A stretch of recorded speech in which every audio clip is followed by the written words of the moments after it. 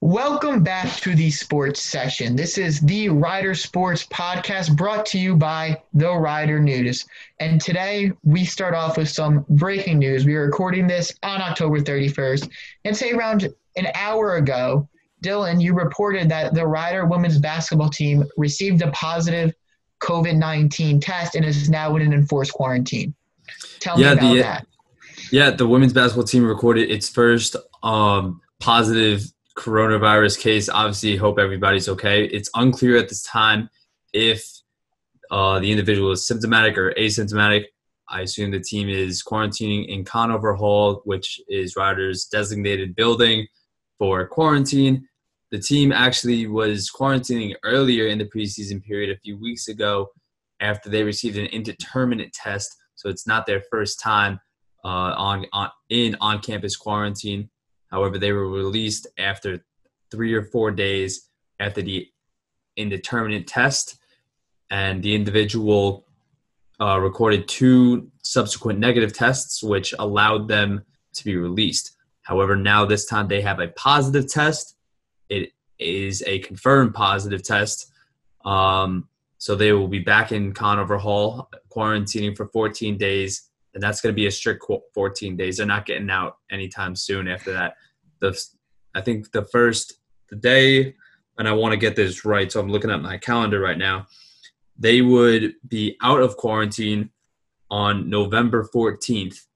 The regular season is going to start on November 25th.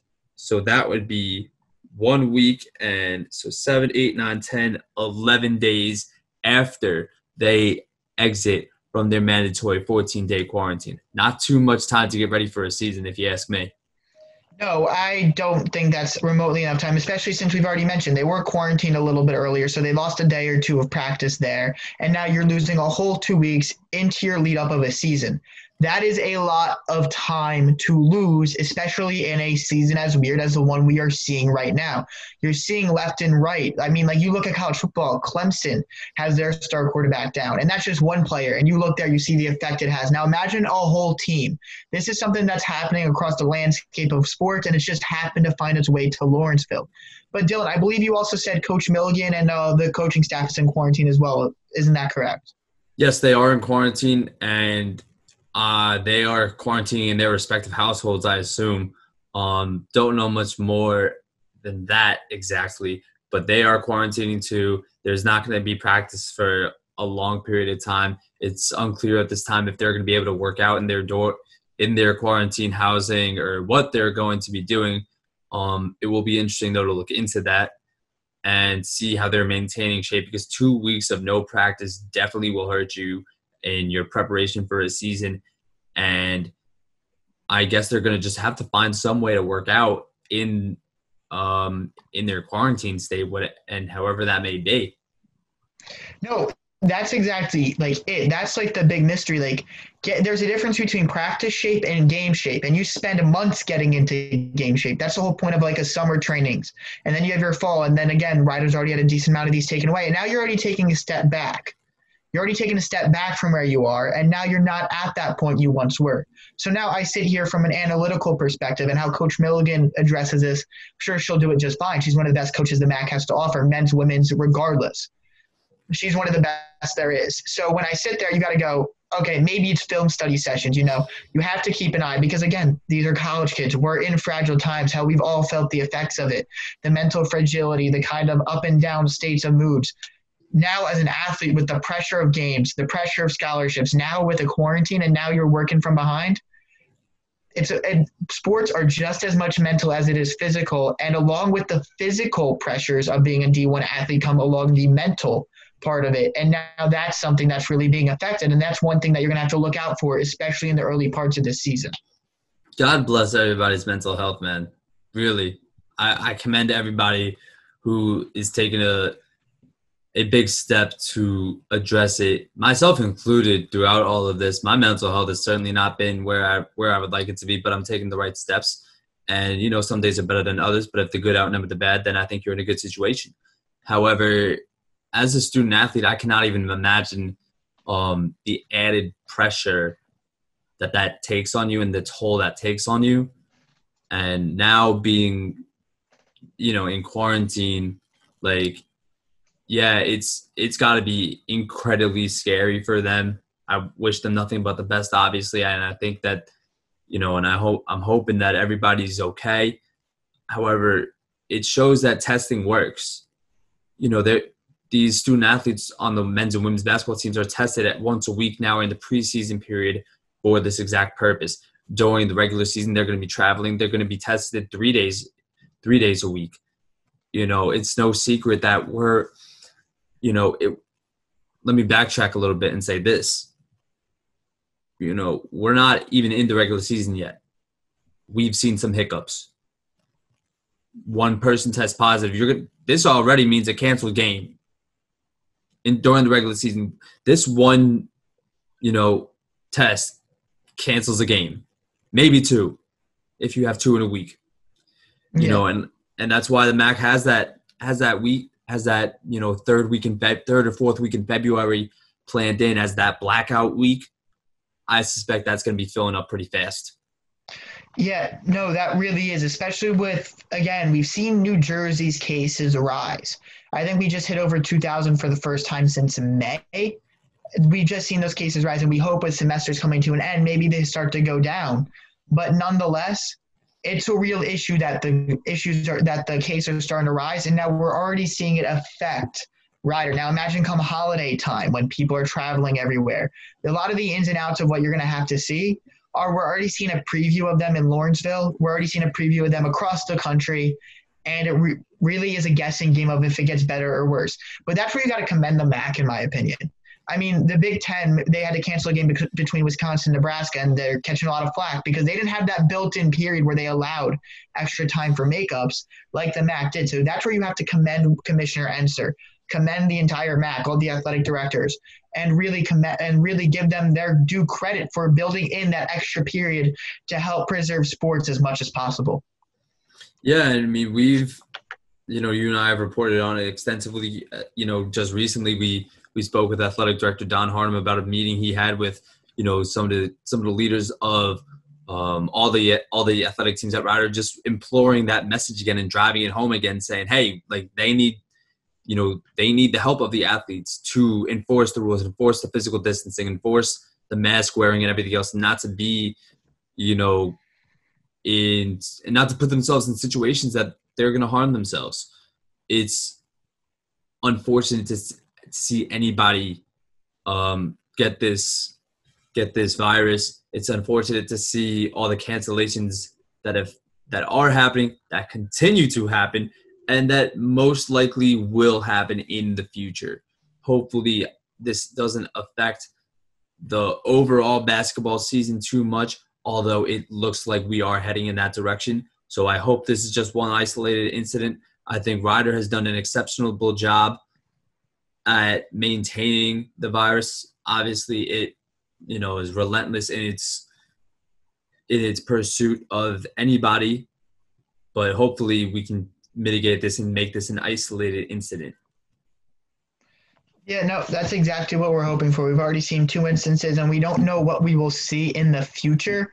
But to bring it onto a more positive note, sticking on women's basketball, Dylan, you had a story come out this week about a new transfer student coming into Rider, a new transfer to the women's basketball team. I mean, she's affectionately called Suf, but Dylan, why don't you take it away? Yeah, I just want to clarify, Suf is a freshman. She's from the Netherlands. Oh, good. She's from the Netherlands. She has a great backstory. She was a part of the youth national team, the Dutch youth national team in the Netherlands. She played on the U16-17 national team. She's a very talented player. She's the tallest player on the women's basketball team, standing at 6'4". And it's very interesting that she told me that she never wanted to play basketball. There was a time where she never even wanted to play. And now she's on a Division I program. She's only been playing basketball for 7 seasons. So something had to have gone right there. She's had so much support and love from her family. They're very, very close with each other. Her mom was so influential in her life before her untimely passing due to ovarian cancer in January 2020. And that really took a toll on her, but she was the most influential person in her life. And it's going to be very, very fun to see Suf on the court playing basketball. I spoke with, Coach Milligan and assistant coach Steve Harney, who actually traveled to the Netherlands to be in their household in September 2019. And, he said they didn't even really talk basketball that much. They were just trying to get to know the family.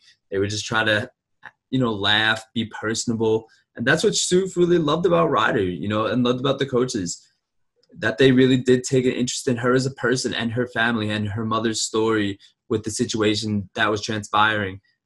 And it's very cool to see that bond. And now she's here. Now she feels like she's at home. That's what I love about the coaches I've talked to at Ryder right there. I mean, whatever, Suf has a talent. We'll get to that in a minute. And she sounds like somebody who could, like, with her height, with her experience, maybe she'll come in and contribute as a freshman on a team that's kind of rebuilding. But the coaches here, like we talked to Baggett, like when I talked to him about recruiting, it's about getting to know you as a person, being a father figure. And then you hear the stories like you just said about the women's basketball coaches where they're just trying to they fly to the Netherlands and it's not you as a basketball player. Well, I don't even know how long that flight is. I wouldn't want to sit on a flight that long. That sounds like too long. But that's probably like a 12-hour flight. That's a no for me. But they get there, and it's not, hey, let me get to know her, the basketball player. It's let me get to know you, the person. Let me get to know your family.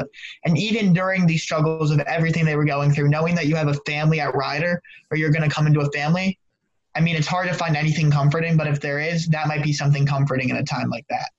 Absolutely. I mean, January, that's really, I guess, before the onset of this entire pandemic transpired. Everything, but once they were all over here, Suf told me that she's been hanging out with the 4 freshmen on the team. One in particular, Molly Lynch, that she invited Suf and the other freshmen all over to her house down the shore, and they just had a good time. It's a way to escape Ryder. It's a way to escape all the daunting pressures of being a student athlete, and it's a way to just see family. And, Suf's very close with her family. And I really heard that and felt that with, in our conversation. And yeah, I'm really eager to see her play. I'm really eager to see, what she's made of, the talent she has. She's 6'4". Obviously she's going to play the 4, maybe a stretch 4, probably a 5. She's the tallest on the team, only leading Victoria Toomey by 2 inches. Victoria Toomey standing 6'2", who is a sophomore.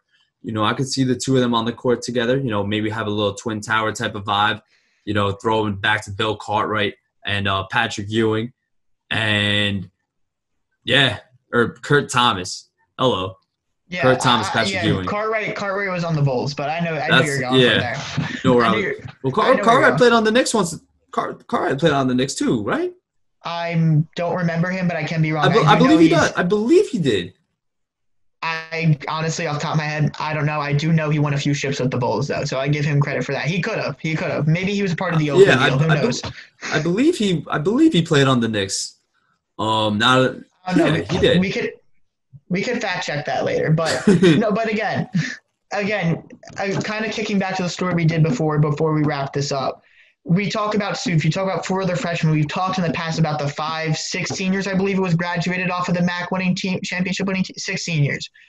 Yeah. Those type of role players are going to have a huge impact. Like you have a 6'4" center. You're expecting her to come in and probably be able to rebound, do some stuff. Offensively, even if she can stretch out and hit it from the 3, and we know Victoria Toomey can, that's going to be somebody who's going to step into a bigger role. How do you think having a 14-day quarantine kind of affects that process of really being able to step into those type of leadership roles and bigger roles that younger players are going to need to step into? It definitely stunts the adjustments. They were just able to practice as an entire group on October, I believe 16th it was. On October 14th was the NCAA date of like the first allowed practice. That's what started the preseason period. They were tested that day and they didn't practice until the 16th. So, they're already having some lost periods. Then you factor in the indeterminate test that kept them out a couple days. Then you have this, which is going to knock out 2 weeks. On top of, you didn't even have the summer. You weren't even practicing in the summer. And before the October 14th, you were only practicing within like groups of what? 3? 2? Yeah. Sometimes 1. Sometimes it was just you for a half hour. So it really throws a wrench into their planning. And with the season, they're only going to have 11 days left. And who knows if they're going to prepare? Who knows if they're going to even play on November 25th? That's what Lynn Milligan has indicated to me. That's what some of the players have indicated to me. But who knows if that's even going to hold true now? They haven't even released publicly the non-conference schedule yet.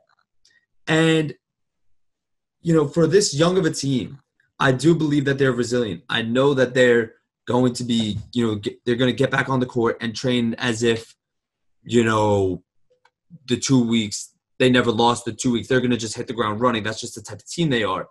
But yeah, this stunts them, whether you like it or not. This stunts them hard. And we might see the effects of it very, very early in the couple non-conference games that they're going to play. Now, some of the teams might be in bigger conferences, the Power 5 one of the Power 5 conferences, like the Big East. And every conference has different rules. In my opinion, I think they could have gotten away with just doing a full 20 game max slate. I think all conferences should have done that. Screw the non-conference play. It's not really going to help you with anything. It's just 4 or 5 throw-in games saying, here, let's play. Just have the conference games. That's a bigger indicator. Everybody says it's the second season anyway. Let's just have one full season of that. You're going to have enough time for the NCAA tournament. You're going to have enough time for the MAC tournament in March. I think you would be personally fine without the non-conference games, especially in a year like this. I'm going to be honest, I get what you're saying, but I disagree with you just because of how the NCAA is structured. It's not like, it's overall standings. Overall standings within your conference. And now Rider, if they were to just do non-conference or no non-conference, so let's just say you started conference play November 25th, now they're starting behind in conference play. Now you have more time to regain yourself. You get to get a feel for your team because what you know about your team game 1 to game 5 is drastically different. So I think especially in basketball, like every other sport, non-conference play is crucial, especially when you're in the MAC. Like you get to go up against these bigger teams and really see, okay, come tournament time, who can match up with the best of the best? Who are going to be my mismatches? Like we can't sit here and be like, okay, last year, Rider women's basketball, they didn't see Stella Johnson put up 28 and leading us over Penn State and be like, okay, come the MAC tournament, that girl is going to be leading us. Like, yeah, we already knew it, but it was a precursor to what we eventually saw in MAC play. So I get what you're saying, especially in a year like this. Yes, but if you keep your teams local to like where you're playing, NJIT's, Fairleigh Dickinson's, Penn State's, teams that aren't really too far to where you can hopefully mitigate exposure, there is a lot of value in non-conference because, again, non-conference is the effect of preseason. And we've already seen what the NFL has had without preseason, more injuries, sloppier play. You need the non-conference to get ready for the basketball that actually matters. And then again, teams are sloppier game 1 to game 5. So like Rider, who's rebuilding, again, some of these recruits look pretty talented, like Asuf. Or I forget how to pronounce her full last name, but some of these recruits look really talented, but they're going to need some time to get acclimated. The team you're going to get game 1 is not the team you're going to get game 5. Certainly not the team you're going to get game 20 as you enter into the MAC tournament. So you need those extra 3, 4, 5 games, whether they're throwing games that have no value. It's the effect of preseason because in the end, it gets you to that point. It's a stepping stone to the point that you need to get to be that team that raises the MAC championship trophy or whatever conference you are in. Right. However many games they play will be an indicator of how their loss of time has affected them. Yes. And I do anticipate there being more injuries for that exact reason. Like you said, we've already seen it in the NFL. We've seen it in college football. Numerous teams are having injury lists longer than CVS receipts. And you and I both know those are pretty damn long. You can make a freaking scarf out of them. But I don't know what you're buying from CVS, but I guess. bro, you can the receipts from CVS are a mile long. Are they really? That's standard, bro.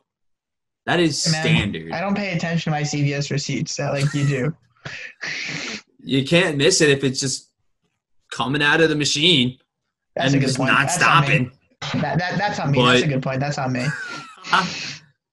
But yeah, like I would not be surprised if, a lot of teams in the MAC, see some unfortunate injuries, or teams in general just see some unfortunate injuries due to the lack of, practice, lack of play, and lack of strength and conditioning. Like the 2 weeks they're losing, that's going to hurt. That's definitely going to hurt them. No, that is, and that should do it for today's episode of the sports section. Tune back in for 2 weeks when we have another one, and that one will be right on the precipice of basketball season. So be prepared for some pretty great and in-depth content. Once again, I'm Sean Schonerbrough here with Dylan Manfrey, and you tuned in for another episode of the sports section.